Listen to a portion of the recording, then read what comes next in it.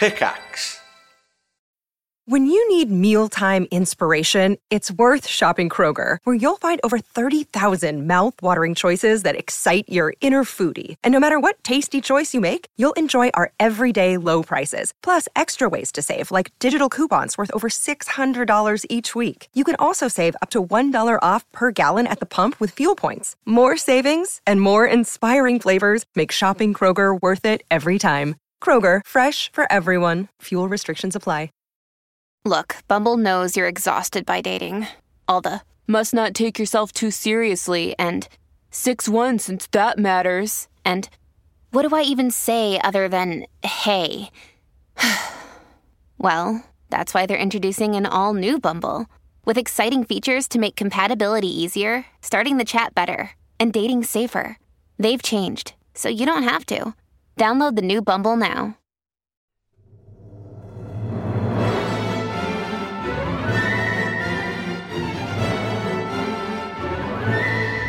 Hello, everyone. Good morning. That's what I want the intro to be. Me groaning like I've woken up. It sounds like a bit of a posh groan, like a Prince Philip or like a like a ghoulish. That's like him a bit yawning. of a ghoulish groan. Just imagine King Charles stretching in the morning. Oh man, One is a week. Working all those knots out. yeah. I've been watching the Crown, and I made it up to season 4. And let me tell you, season 4, you have Prince Philip, Prince Charles, which he would have been at the time, and Margaret Thatcher. And the groaning levels are just like off the fucking charts with those three. It's just like constant. It's good though. Oh, I've been sneezing. Sorry, I just sneezed over you. I'm worried I've got a cold or something today. Everyone has, mate. Everyone has. It's half the country. It's cold and flu season. Yeah. And or I've caught a chill. I've been rained on. I'm run down. I'm weakened. My immune system I've not been looking after myself. That's what it is. I think. I'll be honest with you. The kids have gone back after summer break. Takes a couple of months to really kick in. But once it starts, it spreads like wildfire. My eldest is never sick. She never ever gets sick. Never. She hardly ever has to take a day off school. She had 3 days off school this week. She was properly poorly. So, I mean, if she's getting sick, Jesus Christ. Jesus. Talking to Margaret Thatcher, apparently she never had a sick. I was never sick a day in my life. I can't do Margaret Thatcher. I think she just had this crazy work ethic from having like a really, really boring childhood. Because I think her dad was a shop owner and an alderman, right? So I think so, yeah. She spent all day in a shop and then watched him write speeches and then went to the conferences where he would do his speeches. And Just that was her whole exciting childhood. Stuff. Yeah, really cool, isn't it? Yeah. Hold on, nice. I have to ask Mrs. F a very quick question. It's all right, it doesn't matter if it goes out on the podcast. Love, that wasn't a vegetarian sausage and egg muffin, was it? Okay, good. All right. No, it's excellent. I was just saying the sausage was really good and I thought you tricked me again. You remember what happened last time you tricked me? She does it. She'll do it. She'll just give me a sausage roll and I eat it. She's like, that's a vegan sausage roll. Yeah! It spices things up though, right?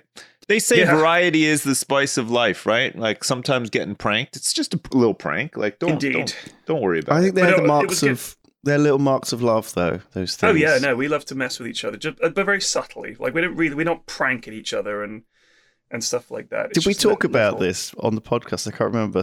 I was, for some reason, loads of people I was hanging out with started talking all about their love language. Love language? Well, like dirty talk. No. So there's this thing called love language, which you're supposed to be a specific archetype. Oh, right. What makes you fall in love with people, or how people express their love for someone. Right. Huh. And it's kind of this slightly bogusy ideas, but the 5 are compliments, like words of affirmation. So it's like some people love that, and some people love giving that. So it's different.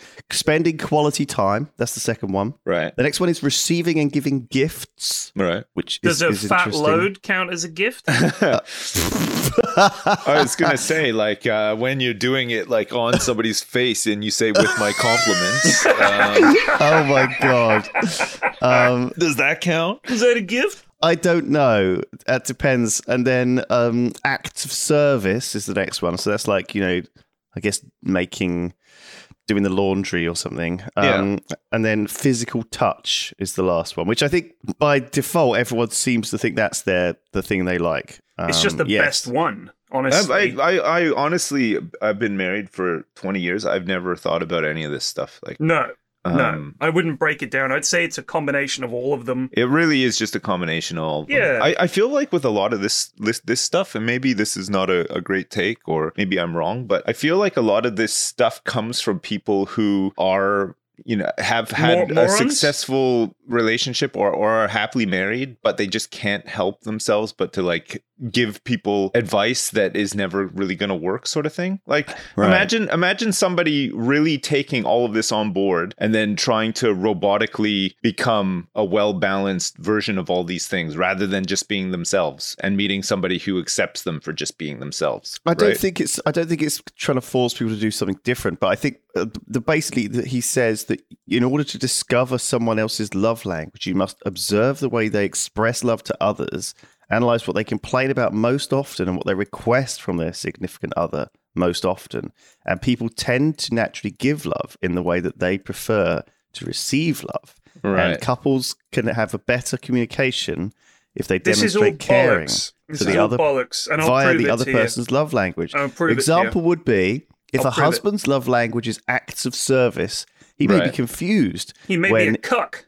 He does the laundry, and his wife does not perceive that as an act of love, simply just performing household duties. Right. The love language she prefers is words of affirmation. Oh, right. So he needs to express his love to her. All right, I guess it's like listen. Here's no, what you listen. Do. Just do them all the time. No, you listen. And then it's like a crapshoot. You go on. You go, P-Flex. All right. So all of this shit that talks about how you need to analyze this and change your behavior, that if you guys are together and it's not going well, I don't think you're going to be able to actually genuinely turn it around in any meaningful way and suddenly adjust the way you do things day to day all the time, because you can't just do it for a couple of weeks. But basically saying you need to analyze this and become a completely different person. Yeah. Otherwise, this relationship isn't going to work. I would suggest the relationship isn't working because you guys just aren't getting along and it just hasn't worked out. How about that? Rather than saying, we need to fix this. It's not a fucking carburetor. You can't just take it apart, fix a couple of bits, oil this, grease that, and put it back together. It's just not working. That's it. And if it does work, you don't need to fucking analyze it. I think there is a lot of people who are unhappy in their relationships, but they're staying together for the kids, or they want to stay together, but they've got distracted by something, either some sort of negative hobby, or like, I don't know, just watching too much porn, or God knows what it is, right? That's caused them to like fall out of love with each other. And the therapy and couples counseling is a thing that does bring people back together and can revitalize a flagging relationship. I'm not saying that we should chuck it out the window, but no, I think that there's definitely an element of that, P-Flex. You shouldn't try and be fake to... No.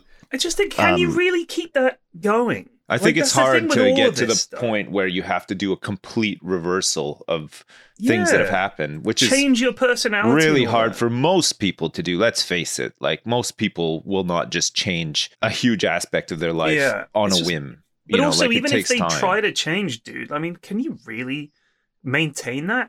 Here are some things I think like the damage has kind of been done by then too, right? Like, if you're at the point where you've recognized, or your partner's recognized, that you really need to change, it's going to take so much work to undo. It's going to be so hard. It sucks, right? Like, I think honestly, in terms of marriage counseling, I know a few people who've gone through this. I think the main thing is the resentment builds up over unspoken bones of contention, right? So there'll be some problem between you two that isn't being talked about. And if it all comes out, everybody gets very emotional and it can get out of control very quickly. The key, I think, is in any kind of situation where a relationship is struggling, is if you get a third party, like a marriage counselor, say, to essentially mediate what needs to happen is the airing of all the dirty laundry and the cobwebs and all the rest of it.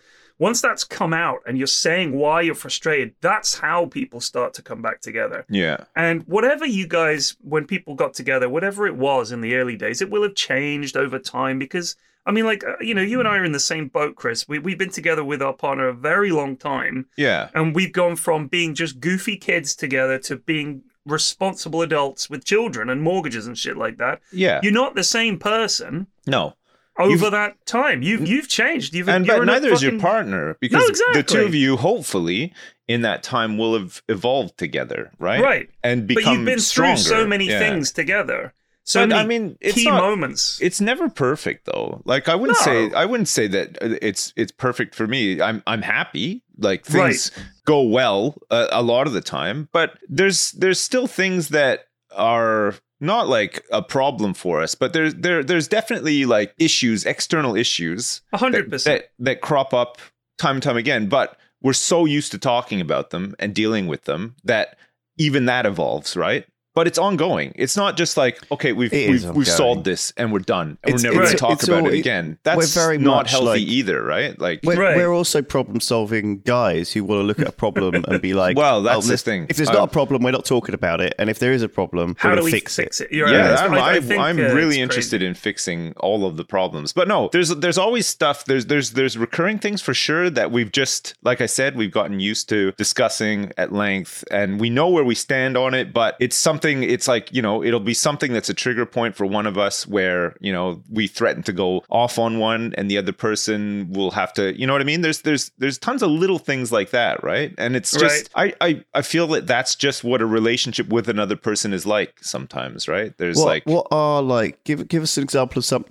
I want to find out what your love language, or you think your love language might be according to this book. I don't know. I don't think mine lists that. Give me an example of like something that you do loving to your wife. I tell you what I think the key to our relationship, right, is that she makes me laugh and I make her laugh, and I try to make her have one big laugh every day. Yeah, like really, really make her laugh at least. That's a good one. Yeah, and it's not like I go out of my way to do it.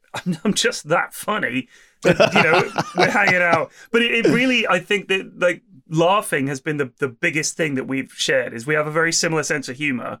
Yeah. And we have, I'm sure you have the same thing, Sips, in jokes that only you two know, and they can go back fucking decades. God, yeah. There'll be some moment that you've both shared, which is like, oh my God, this is so funny. And it just stays with you, and just referencing it makes you both laugh. For sure. Like, I love that. I have one of my favorites, one of my all-time favorites, which I'm not going to share. I guess I should. It's a private one, yeah. Well, it's not weird. It is funny. I'll tell it to you guys. Okay, so this is a relative of ours. I'm not going to name any names. Was driving us. This is when we recently moved up to London, and this relative has had a pretty closeted life, I'd say, if that's the word. Like quite. Sheltered. Hasn't really sheltered in a bubble. Yeah. Hasn't seen many black people in their lives, is how I'd put it. Right. The relative is driving us in the car, and it's quite a narrow London street, and another car pulled over to let us go past, and the driver of this other car was black.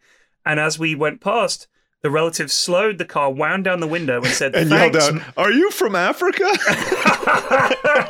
No, he said, a little callback there for you? "Thanks, man." And I've never heard this relative use the term man in my life. So I think he said, "Thanks, man," because the guy was black. And we say that to each other all the time. It's just so funny. Oh, that is funny. Right. Yeah. Little things like that are great. I think with me and my wife, it's like lots of little things now. It's a lot more practical because of where we're at right now with having so many kids and stuff, right? So it'll just be like really little things. Like if my wife gets back from like being in town with the baby or taking the baby to like a lesson or something like that, I make her tea. And that's enough. She's just like, oh my God, I just needed somebody to make me tea. Honestly, when I got in. It makes such a huge, it's such a huge deal. I know it's such a small thing, but I like that somebody's got my back in that sense. Oh, and it's just, it's like the smallest Mrs. F thing. brings me a cup of tea. That's it. I love her for the whole rest of the day. Yeah, exactly. Likewise. I'll just be sitting here streaming or whatever, and she'll just bring me tea, and I'm just like, oh my God, this is fucking fantastic. This is the best. Yeah. And so, very occasionally she'll bring like a mini Twix or something as well, and I'm just like, fuck me. Like, I mean, sometimes like Mrs. F just got on a Friday. We quite often get breakfast like brought in, delivery or whatever. So she got me a sausage and egg muffin from Leon, which is actually really good. I love that. I fucking love that. It makes me so just happy. Really simple things like, like we just like to, when the kids are gone to school and the baby's sleeping, we'd just go somewhere and get a coffee. And it's just like, oh man, even just like for 5 minutes, it's just like, fuck, this is so great. Like this is such a nobody's British asking me a question or whatever, we can just have a chat. Honestly, and even if we're not talking about anything overly important, it's just nice, we can just talk about a show that we're watching or but don't you find that, like, that's the other thing is, like, I can talk to Mrs. F. Like we can just go out to dinner, just us, and even though we live together and very little happens that the other isn't aware of, we could talk for ages. Do you ever have those times where you're just like you get really caught up in talking about something, and then you're like you look at your watch and you're like, holy shit, it's like 2 a.m. Like we should really go to bed. Not for a long time because Mrs. F goes to bed very early. She's like 9:30, 10 o'clock. It doesn't happen so much now, but like it still does happen occasionally. But it's kind of nice to think that you could be married to somebody for so long and spend so much time day to day with them and stuff, but still have a ton of stuff to say to each other. I don't think I've ever had like a really awkward conversation with my wife or anything either. Same. Like it's always been because we're pretty upfront about stuff. Like if stuff bugs us or whatever, we'll say it. Like like she'll just be straight up. Like do you think that's the language of love? I think for us would be honesty and humor. Trust as well. That's what I would say. Trust. You have to trust the other person that you can just be yourself around them, right? Not feel like you're going to be judged or But have somebody. That's the thing. That's the key thing, right? Yeah. Is being yourself. And I think a lot of these self-help fucking things are telling you that basically you need to change your behavior to make this work. Yeah, but that's my point. If being yourself isn't working out, it's not going to work out because you can't be someone else the time. If you can be yourself and meet somebody who genuinely loves you for being yourself, it's the best, right? It's the best possible outcome, but it's such a great feeling too. Like you never feel like I don't know. I guess some people just feel like really like desperate or down in the dumps with their relationship or whatever. But like I've never felt like that. Like I've always felt like my partner has my back no matter what. It doesn't matter what it is. Yeah. Like even if it's really like out there or like controversial or whatever, I feel like she would have my back, and it's just nice to know, right? I think she feels the same way about me. Yeah, I think like a lot of people say their partner is their best friend as well, and I think that is definitely something that I've experienced as well with my most recent relationship. And I think that was quite hard to process, falling out of love with someone, but still being very good friends with them. You know, I think it's hard to. I think it's definitely nice. I think one of the things you said, Sips, was really nice. Like that they won't judge you or be critical of you. I think that's definitely a red flag when you see these people in relationships.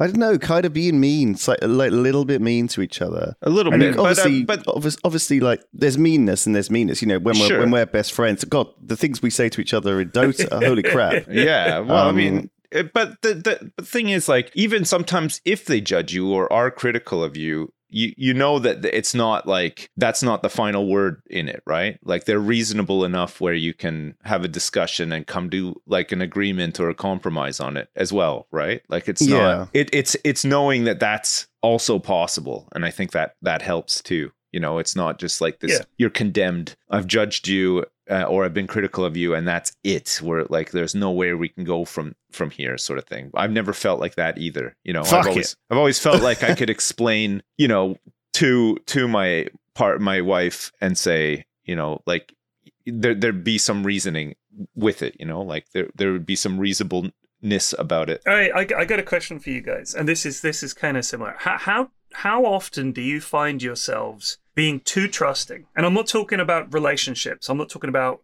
too trusting of your partner or whatever. I'm just saying, how often do you find that you believe other people more than other people seem to believe other people?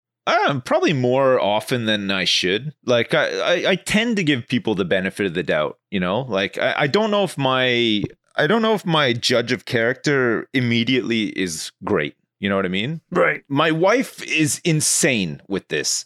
She'll meet somebody and within a moment, like she'll have formed some opinion about them. or get some feeling about them. And I'm not even kidding. She's always right. It's insane. Like anytime I meet somebody new, I'm always like, hey, you got to meet my wife. Because I it's like passing them through a test. Like it's like doing the trader test on TTT. Like when the Terminator comes into the underground human base and they've got those dogs there. Oh man, yeah, you should have your wife there. He's a Terminator. He's a fucking Terminator. Yeah, and she's never been wrong. Like if she meets somebody and she's like, I don't know, like they seem like there's something about them, like they're off somehow or whatever. They're always off. Like it's insane. I have a similar kind of thing where I meet people and I just don't like them. And I think the main reason is I can tell very quickly that they don't like me, it's really obvious when people don't like me because it's hard to like me. So when people meet me and don't like me, they can barely conceal their contempt. So I'm like, well, I don't like this fucking guy. Yeah. He clearly doesn't like me. So that's that. We're enemies now. And I'm never going to talk to this person. I don't know about you guys, but most people I meet, I feel like they don't like me. And I've gotten to the point now where I just don't give a shit. I don't give a shit. Like if you like me or you don't like me, it's no consequence to me whatsoever. Like you have to put up with me for a second while I talk to you and then we can move on or whatever. But like I always get like weird, I don't know, like some strange like vibes from people. Like I don't know. Like I always feel like people are friendlier to each other than they are to me somehow. Or, yeah, I know maybe I'm like a narcissist or something. I don't know, but no, I think it's just especially because of the job that we do, which is like there's people watching us all the time. I think we're all quite acutely aware of. I mean, I streamed yesterday for nearly 8 hours. Right. So I'm on camera for 8 hours, which nobody fucking has to do that ever unless they're like being watched in prison or they're I don't know, a streamer. Like I can't think of any other jobs. So I kind of get acutely aware of how I'm perceived because of that. Like years of that, being on camera one way or another, being on a panel or whatever, you scratch your nose and everybody sees it and all that kind of stuff. So you kind of have this acute awareness of being looked at and evaluated by other people. Yeah. When I'm streaming, I'm not thinking about that at all. But your subconscious must be thinking about it. So maybe when you're meeting people, you're evaluating how they're evaluating you. Like you're spending too much of your brain effort on mirror here, right? Like I think you obviously like the love language thing. I think you project your own insecurities onto other people and assume that just because maybe you don't like other people, they don't like you. I think like I can see why, and certainly I know a lot of people and there are reasons why I wouldn't like them, but I don't really think that there's many people in real life that I dislike actually at the moment. I think I am very trusting, and I try and assume the best of people, or at least like to the point where even like a negative Twitter or a negative tweet or a negative YouTube comment, some people can't help but rise to that fire, and they read the worst into it. Whereas I read that person is stupid or a child or joking or a stupid child or or it's a bad joke or that it's something I've done. The way we talk to each other, oftentimes, people talk to me in the way that I talk to Duncan and Simon and joke with people like that. And obviously it's inappropriate like to do in person, but I never think that they're like that. I can see why people wouldn't like me as well. I can understand why I would rub people up the wrong way because I'm fairly blunt and I make stupid jokes and I don't necessarily I think you're watch myself. I actually think you're a fairly charming person. Like, you're good. You got nice interpersonal skills. Like you're not like awkward or anything like that. Like some people are just like fucking painful. Like you talking to Lewis right now? Yeah, no, I don't find Lewis too bad. Or maybe I'm just used to him now. I mean, I've known him for a long time, so maybe I'm just used to him. But no, I don't find it. I don't ever find you like awkward or anything like that. I think I'm definitely overly trusting of people. I think I really do like give people the benefit of the doubt, and it's led me astray, but it's also the opposite too. I think it's helped me more than it's hurt me because there's only a minority of people who actually are scumbags that I've come across, and I think that even that is they should have known better, or they let their animal urges or whatever get the best of them. You know what I mean? I feel like in a sense it was more that they were just a bit poorly educated or like just not sure. I don't know, like lured away and went in a bad place. Everyone makes mistakes, right? And you know, in these days of internet cancel culture, it's very easy to, you know, forget that we used to be able to forgive people, but now, you know, everything you do and everything you tweet is written down and just there forever for a world to see. Against you, yeah. So here's why I asked, because I suddenly had, you know, when you have a memory of something from fucking years ago, and even if it's something that's kind of embarrassing or whatever, it was so long ago and you were so young, you kind of give yourself a free pass, and you're like, well, I didn't know better, I was just a kid. I've always been very, very bad at spotting when people are obviously like lying about something, like a story that's so ridiculous that I should be able to see through it straight away. Yeah. And I just believe them, especially if they're a friend of mine. You want to believe them, though, right? Because I think it comes back to just giving people the benefit of the doubt. You know, like even if I agree, Sips, but then you haven't heard how fucking ridiculous this story that So then what happens? Boy, I'm ready. Right, I'm looking forward to it, but take this with a pinch of salt because people always exaggerate their stories to make them sound better, and then they tell those stories again and again, and then they eventually become corrupted and. Well, way to go. They think way to ruin the podcast. Like every story. We've done this. This our whole podcast is us telling stories that get spicier and spicier every time you retell them. If people like, you know, look through our 10 or 15 years of broadcast history, they're going to hear many different versions of the same story. And I will swear blind that the latest version is the true one. Yeah, for sure. So here's how it went. Stories get better the older they get, right? I guess I would have been about 13, maybe 14. And my friend Keith there's a name you don't hear anymore. No, you do not see many Keiths anymore. No, you're right. My friend Keith in school told we really wanted to get into LARPing, right? It was a relatively new thing. Very few places in the UK did it at that time. Like, there were some, but it's now, I mean, The Gathering and all that kind of shit. It's like thousands of people across Europe coming together for these big LARPing events. It was still considered like pretty out there. And as we were young kids, we couldn't exactly go off and do this stuff by ourselves. We didn't know anyone else really. There were some people in the class that would have done it, but there was no way we could do it. So my friend Keith told me that he did regular LARPing, and I was like, oh wow. And he told me where it was. It was like somewhere in Bournemouth. Out in the sticks a bit in Bournemouth. And I was like, you know, what kind of costumes? He goes, oh yeah, you have to wear a costume, but the monsters don't wear costumes. The monsters are holograms. Okay. I was like, what? He goes, yeah, they're like projected. Like they project the hologram creatures. Right. So you fight them. And if you hit them, they'll like, the hologram will change, like it will react to the hit. I was like, really? He goes, yeah. So the other day I was out with my mates, you know, we're LARPing. We're patrolling through the forest and I see a goblin up in a tree and it looked like the goblin was there because it was just a projected hologram. And I was like, wow, this sounds amazing. What I should have said was, wow, this sounds like absolute fucking bollocks. Why am I believing this? For months, he strung me along, telling me a little bit more about it. Right. I arranged to go and meet up with him. He kept cancelling at the last minute. It never occurred to me that he was full of shit. Until eventually I just must have stopped talking about it. I can't remember. There was no showdown where I was like, you're fucking lying. It's just like, who believes that?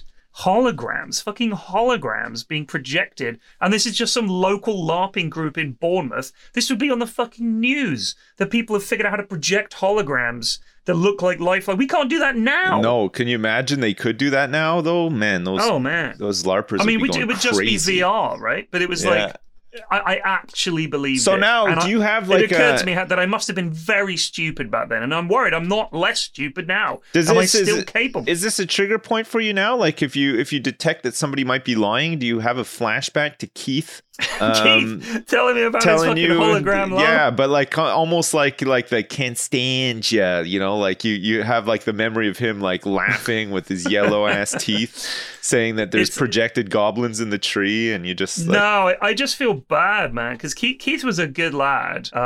He was just, he had a lot of troubles at home, I think, and I think his escape was making shit up. Lying. Almost like a fantasy world, and telling you about it was kind of inviting how Keith's life has been. I know what he did after school. Well, what did he do? He managed the sex shop in town. Okay. Amazing.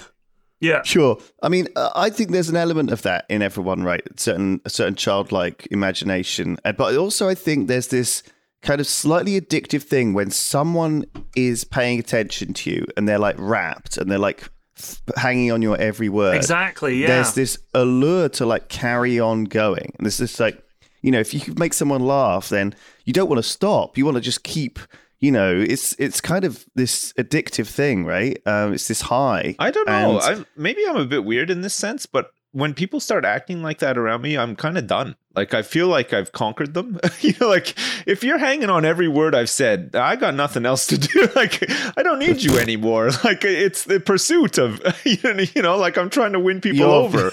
Once I've won them, I'm done. Chase, I'm not out. the... Yeah. I don't know. Right. Maybe you guys aren't like that. That's your love language. Yeah. I mean, you're absolutely right about stories getting better the older they get. So me and Simon went out this week for the first time in like 5 or maybe even like 7 or 8 years. Like, Simon and I are obviously very close friends, but we see each other about one afternoon a week where we hang out and do a podcast and chat about stuff. And it's about the right amount we can both handle of each other, you know. It's like we haven't got a lot in common, but we do get on very well and we have a very similar sense of humor. And Simon had been telling me for some time, this is very unusual, had actually been communicating with me and saying, you know, oh, you know, make sure you're free on Sunday at 6:30. And so he, you know, warned me a week before, then he warned me the day before, and then he warned me the day of, you know, as if I was like not going to turn up. But he wouldn't tell me what I was going to do with him, right? What we were going to do together.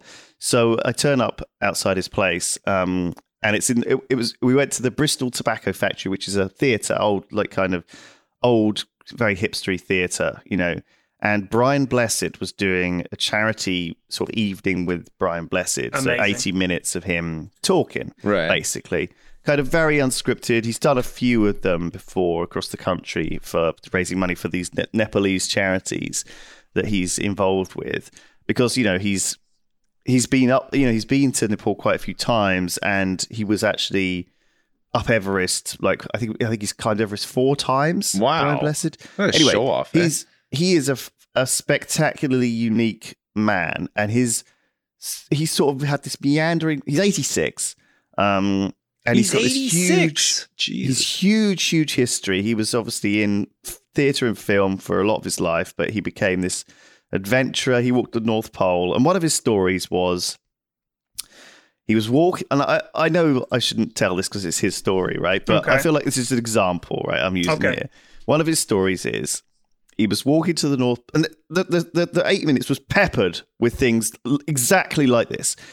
Unbelievable stories. He was walking to the North Pole, okay, as the oldest man ever to walk to the North Pole. He was 73, and he was with his little group, and he was walking across the ice, the magnetic North Pole.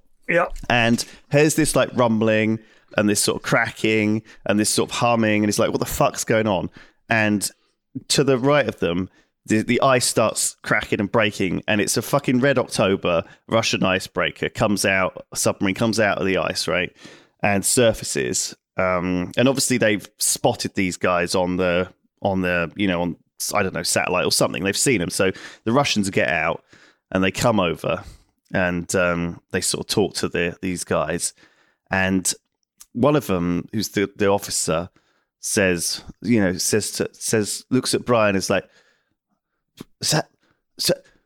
could you say Gordon's alive?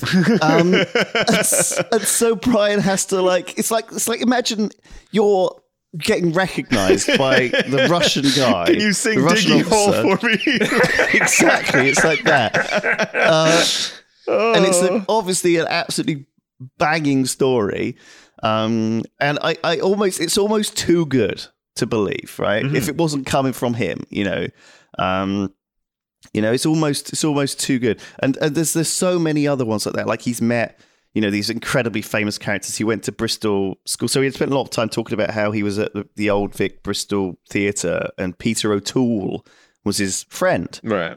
You know, obviously a famous actor, and how they would like bully John Gielgud and like slap his ass and like jump out on him and stuff like this. And he met Agatha Christie.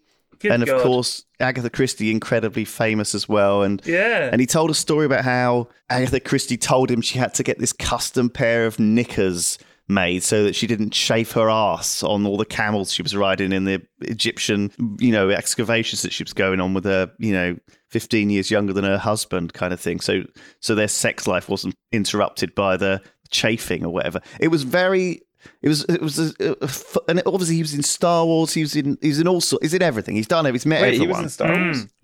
He met George Lucas. Told him he was fucking boring apparently. Oh, and he had to spice it up. So he was Boss Nass in the. He was the. Yeah. I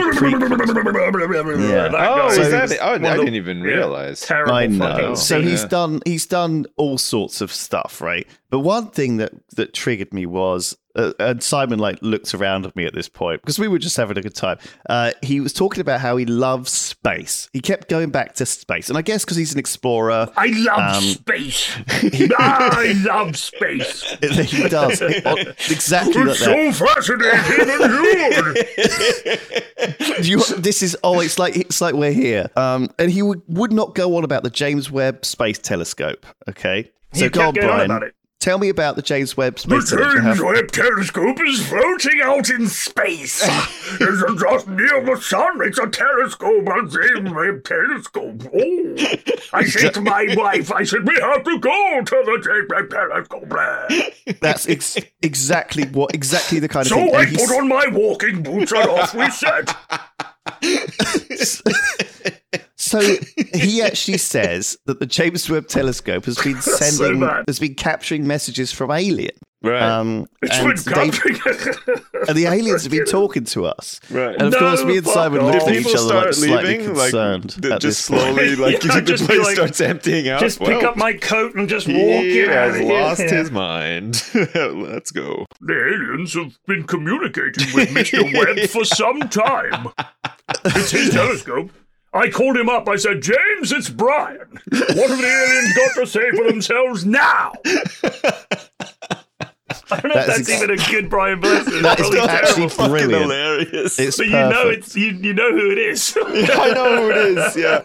Oh fuck me. So man. it was a wonderful time. I think Brian takes himself very seriously, as you obviously all have to. But he's also aware that he's someone who's basically said yes to everything for the past 50 years, and as a result has done a ludicrous melange of garbage. What he was in? What commercial was he? Not Go Compare, but it was like one of those stupid ass comparison, the Meerkat ones. Or he did something like that more recently as well, didn't he? I seem to remember. Or I don't actually remember because I'm struggling. Guy. But most recently he's been doing the voice of Granddaddy Pig in Peppa Pig, right? Oh shit! Is he? Does he actually do the voice for him? For Grandpa Pig. Yeah. So that's the thing you will know him for. But yeah, obviously just so interesting and also weird. It's weird. He's a character, right? One of these old British eccentrics. He's very unique. There's no one quite like him. And, I think it's his sort of old theatre background and this idea of his booming voice. But he's full of memes too, right? Like, people meet him and they're like, oh, do the Gordons alive? It's very almost like it's a one-hit wonder with a couple of these things. Yeah. So that's pretty cool. Had a good time. That sounds fun. Hey, it's Kaylee Cuoco for Priceline. Ready to go to your happy place for a happy price? Well, why didn't you say so? Just download the Priceline app right now and save up to 60% on hotels. So whether it's Cousin Kevin's Kazoo Concert in Kansas City, go Kevin, or Becky's Bachelorette Bash in Bermuda, you never have to miss a trip ever again. So download the Priceline app today. Your savings are waiting. Go to your happy place for a happy price. Go to your happy price, Priceline. Families have a lot going on. Let Ollie help manage the mental load with new cognitive help supplements for everyone 4 and up, like delicious Lolly Focus Pops or Lolly Mellow Pops for kids. And for parents, try 3 new Brainy Chews to help you focus, chill out, or get energized. Find these cognitive health buddies for the whole fam at ollie.com. That's OLLY.com. These statements have not been evaluated by the Food and Drug Administration. This product is not intended to diagnose, treat, cure, or prevent any disease. The other thing me and Simon did this week, which was a twofer, is I've been telling everyone about this, but basically, Sarah, who is out, go to TwitchCon together. Have you met? Sarah Tok. Sarah Tok, Yog Tok from she's in the office now, and it happened to be on a Wednesday afternoon when Simon was in. She said, "Oh, Jaffa Cakes have done." Oh, well, it was actually Krispy Kreme have done a Jaffa Cakes partnership, and they've done a competition to do the best TikTok. So Simon and Sarah were like, "This will be hilarious. Let's enter the competition. Let's make some dumb stuff." So they did. They submitted it, and of course, they were the only person who submitted anything, so they won. Nice. And the prize was to visit the Jaffa factory and see where the Jaffa Cakes were made, which is obviously very funny to us, but also something we don't really want to do, right? And obviously the competition is really designed for a taste master, right? The idea is to find some kid or someone, some eccentric weirdo in Britain. It's on TikTok, right? So you're looking for a kid, really, who loves Jaffa Cakes and wants to go and see how they're made in the factory, right? And it's a nice day out for him and stuff. Anyway, of course, we won it. And we won it because we had the most views. I think there were like 1 or 2 entries by actual kids, and they got no views, so they didn't win it. Maybe they would have done, but so I felt a bit bad about that, but not that bad. But obviously, it was like because Sarah and Simon and the Yogscast had won it. Like, who gets the prize, right? Who gets to go? It's like one person. So we talked to the guys, and they were like, "Well, look, Simon doesn't want to come down to drive across to Leicester or wherever the Jaffa factory actually is, Why? So, Simon doesn't travel very well. It's not that far. Come on, Simon. This is like once in a lifetime, man. Yeah, I know. Jaffa Cake. Inside the factory, he could have done his own episode. He could do better than Greg. Yeah, Greg fucking Wallace. He's not Brian Blessed. He doesn't just say yes to things. Anyway, we basically arranged it so it will be the flagship store in the Bristol area that we'd go there, and because they make all the Jaffa donuts in the back, and it felt like this weird blend of a brand deal where we're on our best behavior, but also we're technically prize winners, so they're being nice to us, and they're not sure what we're allowed to film, and so it became this kind of slightly odd, not awkward, but we were both treading quite carefully about not saying anything bad about Krispy Kremes, but not just promoting it, not doing everything they, not just completely going down the marketing spiel route, So, yeah, we tried to be authentic as possible while being polite and while being nice, because they were very nice people. This nice lady came down from head office who was obviously head of Krispy Kreme marketing in the UK to be sent there from America or something, I feel bad for those executives who have to, be sent from head office to run some country, some country's presence there. But she was nice enough. And then they also brought one of the chefs who sort of makes the new donut recipes and has made new donut recipes for the last 10 years. Right. So they were really, really nice and chatted with Simon and chatted with me, and Did you ever think at any point that you could have experience. just been like at home in your undies playing computer games instead? Always. games. I'm always thinking that, even when I'm at like GDC or anywhere, anytime when I'm at the shops, I'm just thinking, man, I could just not be doing this right now. I could just be.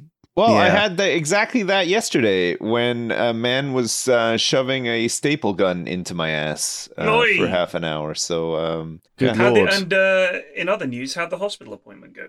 It was fine. Would you like to go on a journey deep into my ass? Do you want me to walk you through it? No. Just in case you ever need to have a biopsy, a transrectal biopsy of the prostate is what it's called. Do you know what? The name alone, I don't need to know the details. I'm sure this is something I'll have to do at some point. No, I hope not. I would rather go in blind and just not know what's coming. Just. I don't honestly. I think knowing what's coming makes it easier to handle. It's not bad. It is not that bad. It's a little. It's a little uncomfortable, but So the whole point of it is that they put a probe into your ass. It's an ultrasound probe that's got some instrumentation on the end of it. Is it like the one that? And I'm sure you've had this where they put it up the lady's vagina. When she's pregnant, to have a good old look-see around there. Maybe, possibly. Because that's a big bad boy, right? Yeah, there. Like Well, like, I mean, the thing is, you're on your side. Can we go back to talking about Jaffa Cake Donuts? This episode is not sponsored by Krispy Kreme, but I'd rather talk about those delicious chocolate rings than whatever rings we're talking about right chocolate now. Ring, man. You don't want to hear about this? It's like kind of I want to be reassured that if I do have to do it, I won't be scared off. Because I think a lot of people talk about these things in a way that...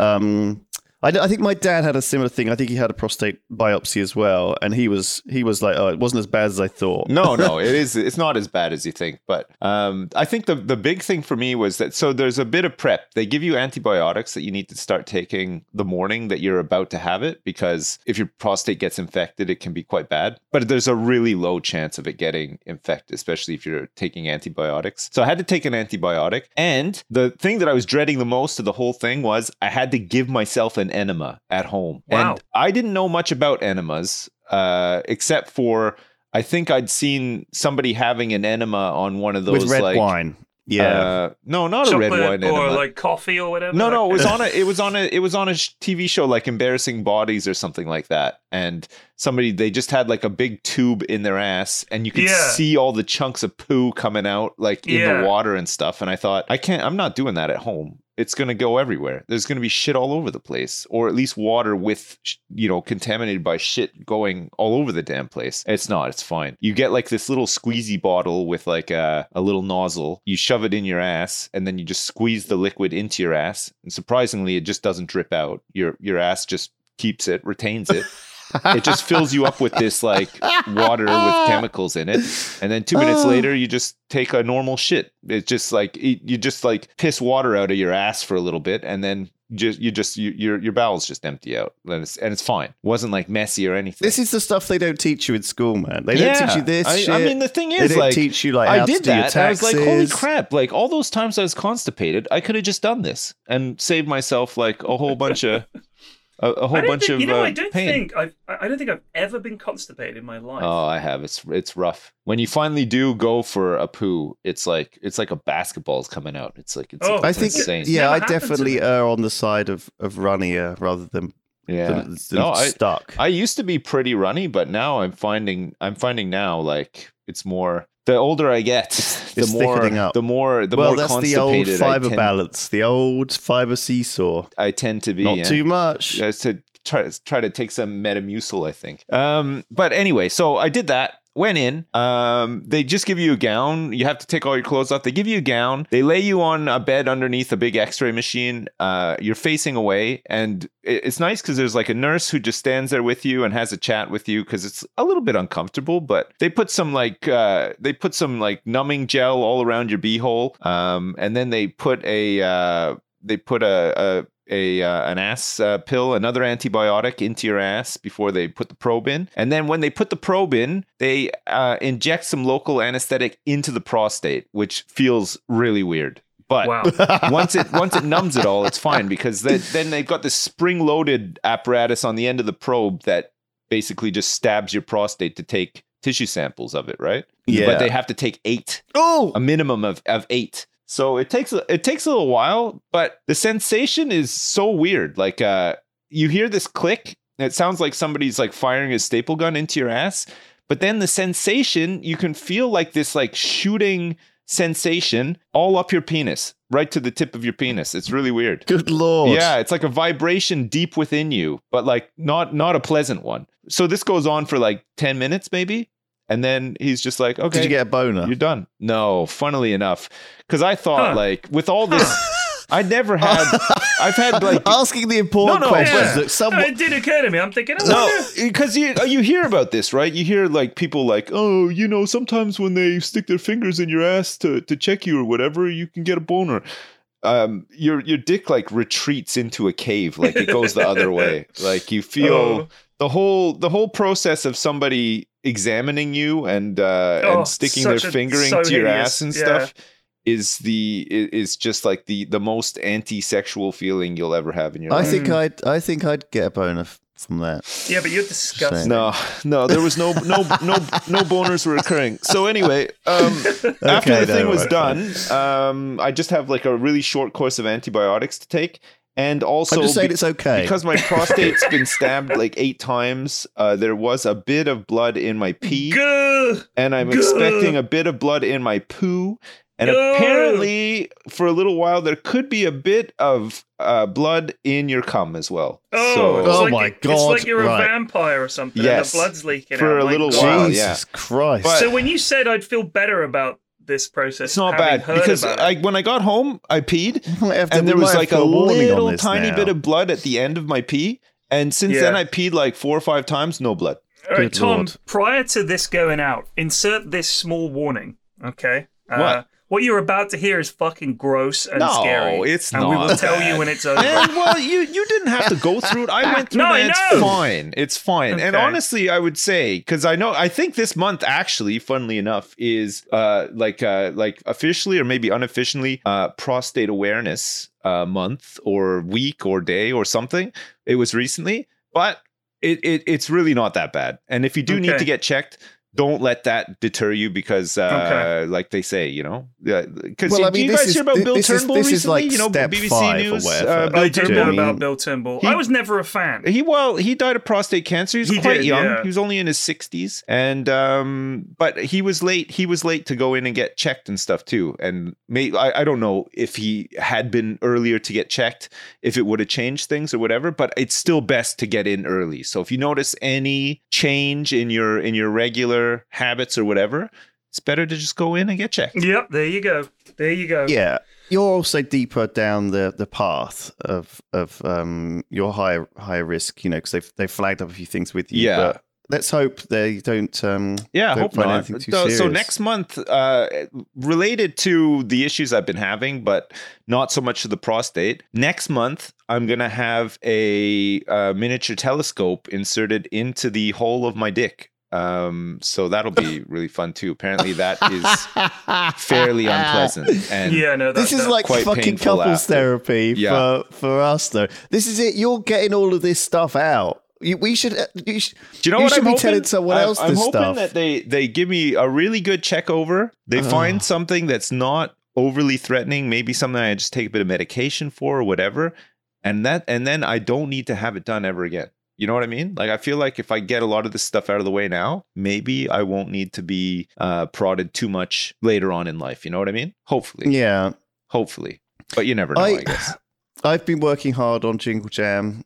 Reach out. Good for you. Good. I've been working hard on that, and that's been stressing me out a bit. It's been nice to be able to tell you about this stuff, you know, and just let out some of my frustrations with people. I think that, I don't know, I'm always quite, maybe we're too public about these things, you know, but I feel like this is for me, like it's like a behind the scenes look, my rant session. Yeah, you know, you get a nice behind the scenes. Yeah, like I just, it's constantly like bewildering the responses that I get from people, and so interesting. You know, I'm just not used to. I assume this is what it's like for anyone who works in marketing or anything like this. But I just thought it would be more predictable. You know, I thought the responses would be more predictable. You know, it would be like these people do that say, there's a group of people who say this, there's a group of people who have problems with this. But no, it's all over the place. Yeah. Yeah. You know, I'm enjoying sometimes it. you just gotta take the rough with the smooth. You gotta know when to hold them and know when to fold them. And before you know it, it'll be, you know what? It'll be fine. Like I feel like the whole thing runs a big one itself this year. At this point, right? Jingle Jam. It's like been going for like 10 years, right? Like, come on. There's already $900 worth of games in the bundle, so it's bigger than last year already. Nice. It might be our biggest year, I'm hoping. Holy crap. It's gonna be well, don't hype it up too much. You know that we're all over it. Like I love Jingle Jam. It's one of my favorite things to do. I look forward to it more than I look forward to going to TI. Hands down, no doubt. I fucking love coming down to Bristol, doing all the streams, hanging out with y'all. I fucking love it. And I love the fact that we look at how much fucking money we've raised, and it's just like, wow, I've actually done something worthwhile with my life. This is good. Something I could be proud of. Something I could turn around and not feel shame when I explain to my kids what I was doing all that time out in the garage. You know, missed birthday parties, you know, standing out in the rain after soccer practice, nobody picking them up, all those times. And that here I am, just crying in the bath, Bobby Digital, with, playing on my computer, but it was worth it. Yeah. Well, holy crap! I'm glad we did this. Yeah, I'm glad we got it. I'm glad we did this. Thanks for suffering through my torture story as well. Oh, fuck me! Yeah. I hope you guys can sleep tonight. Thinking about my poor asshole. It's been through the ringer. It's been through the ringer. Yeah, that's it. Literally. That's it. Yeah. Have you guys been playing any video games recently? Can we talk about some games quick? That's a good idea. Just briefly, we could talk about some games. I played Destroyer U-Boat Hunter. Oh, nice. Last week. That was a sponsored stream, but I was going to play it anyway, which is a happy coincidence. Right. Because I played a lot of U-Boat, where you're the commander of a German U-boat. I like those games. I like a game like great. that. Yeah. You should try it. It's really There's fun. a game it's called... quite fiddly. I think it's like Barotrauma or something like that. Barotrauma, yeah. So that's more of a cartoony version. This is more... That was a Jingle Jam last year, and that's more of an Among Us. It's kind of like a submarine survival game, though, right? Don't you have to like fix So this is you're just the captain of a sub, and you control the crew, and you like tell them to go to this depth and prepare this torpedo and all the rest of it. So it's good. The Destroyer game, you're the destroyer trying to hunt the subs. Oh, and it's very complicated. But once you get the hang of it, it's not that bad. But it's really, really well done. It's very dramatic. And they've added this sort of theatrical element to it. So you do really feel like you're in a movie. Yeah. I recommend it. It was really, really good fun. But I've also been playing a game. I normally don't go for games that are like this. But the name is Solasta, Crown of the Magister. I saw you playing that. I didn't actually tune in, but I just saw it come up in the category. It's like a D&D 5th edition rules RPG with, the proper D&D style combat, turn-based, you hit this, you use that spell, use these items and all the rest of it.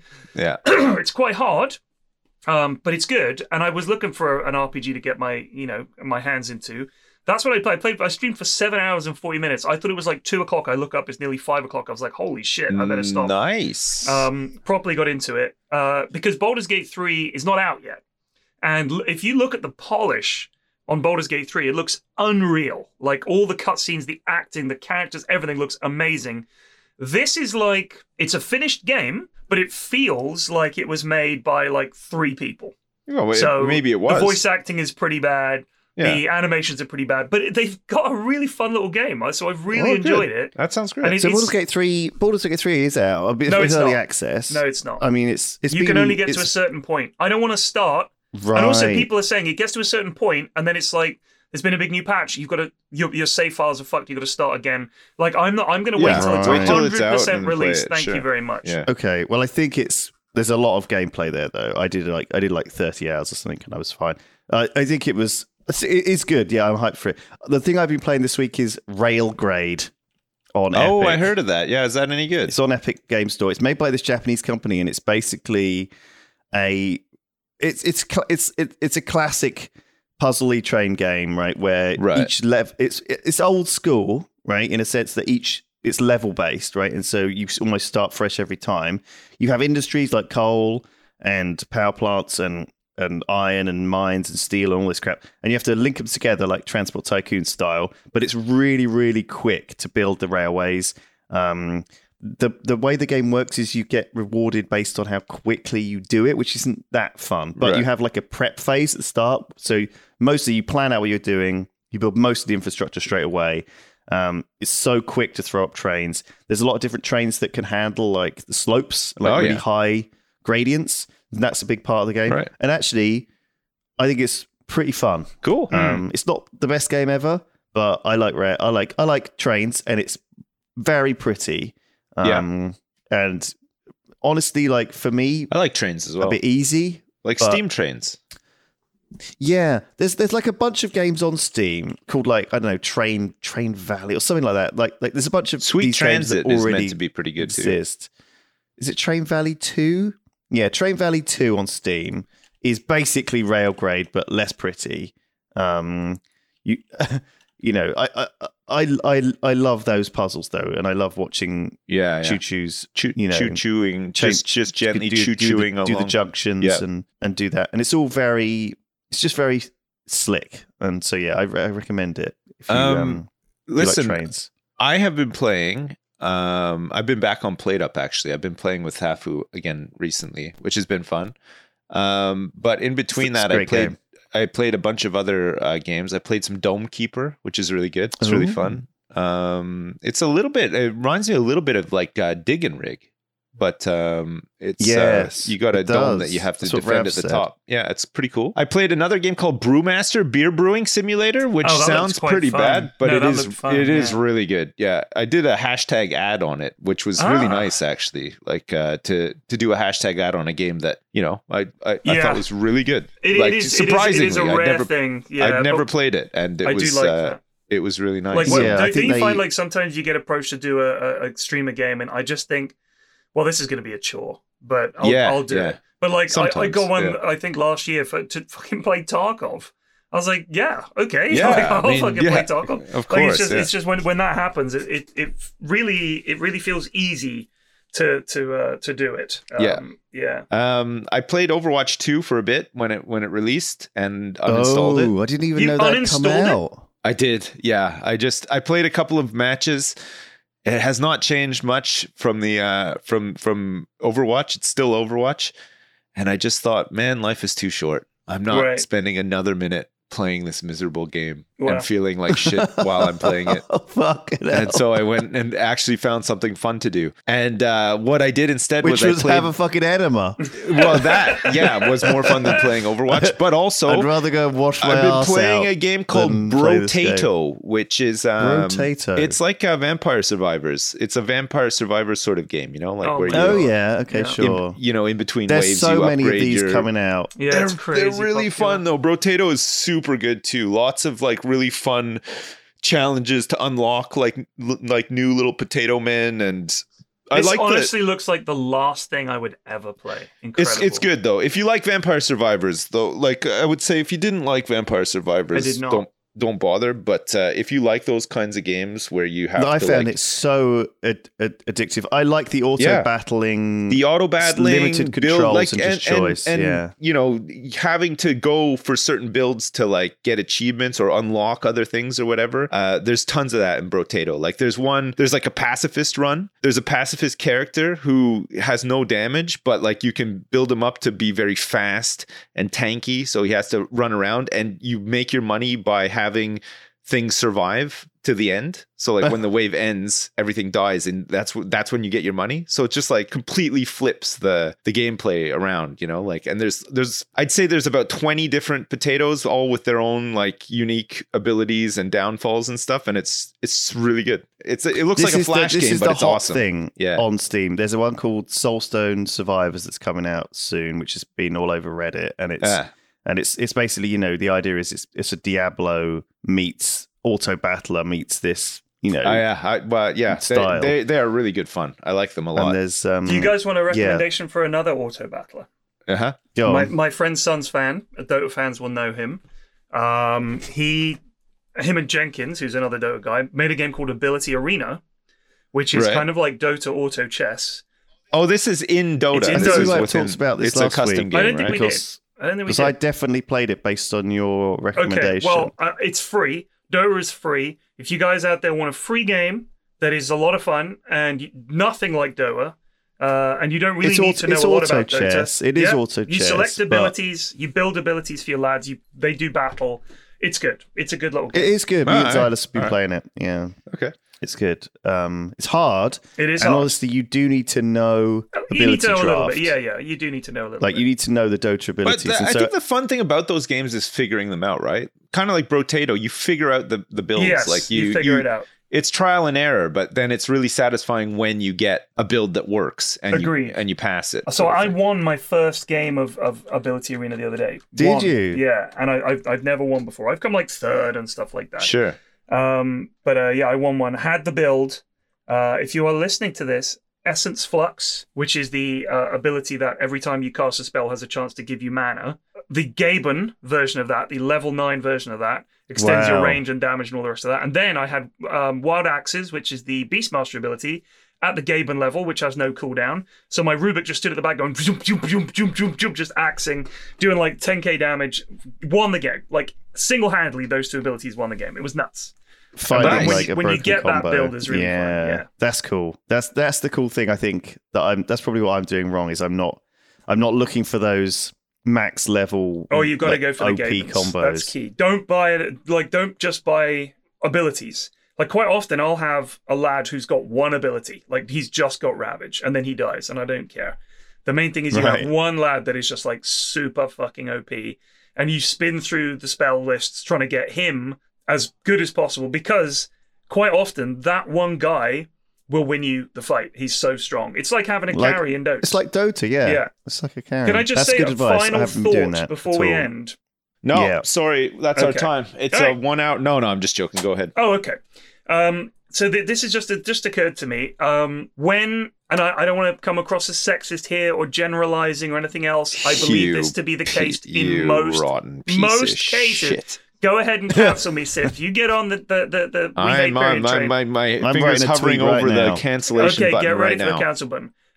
When blokes who are mates with other blokes, right? When your mates are going through a breakup, you might just go, "Don't worry about it, mate. Play more fish than sea. Let's crack on," and you get on with it. Yeah. There's no counselling, there's no cuddling, there's no long talks about it. It's generally just going to be 10-minute conversation at most. Oh, for most blokes, I had a few of those. I had a few cuddles. Right. I know, but I'm saying in general, I think more often than not, blokes won't discuss relationship problems with their mates in anything like the terms that women will. So, for example, if a woman's going through a breakup, her girlfriends are expected to like be there for her and back her up and hold her hand and get her through this and stuff like that.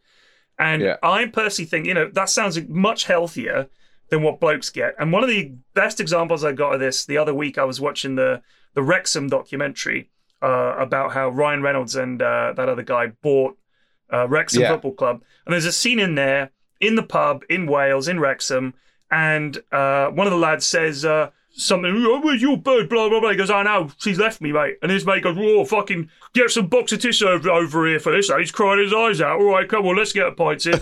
And these are mates. And I thought that's pretty much how blokes handle it, is to just make fun of it and then ignore it and pretend it doesn't happen, which is obviously not healthy. And drink it away, yeah. Get a pint in you, mate. You'll be fine.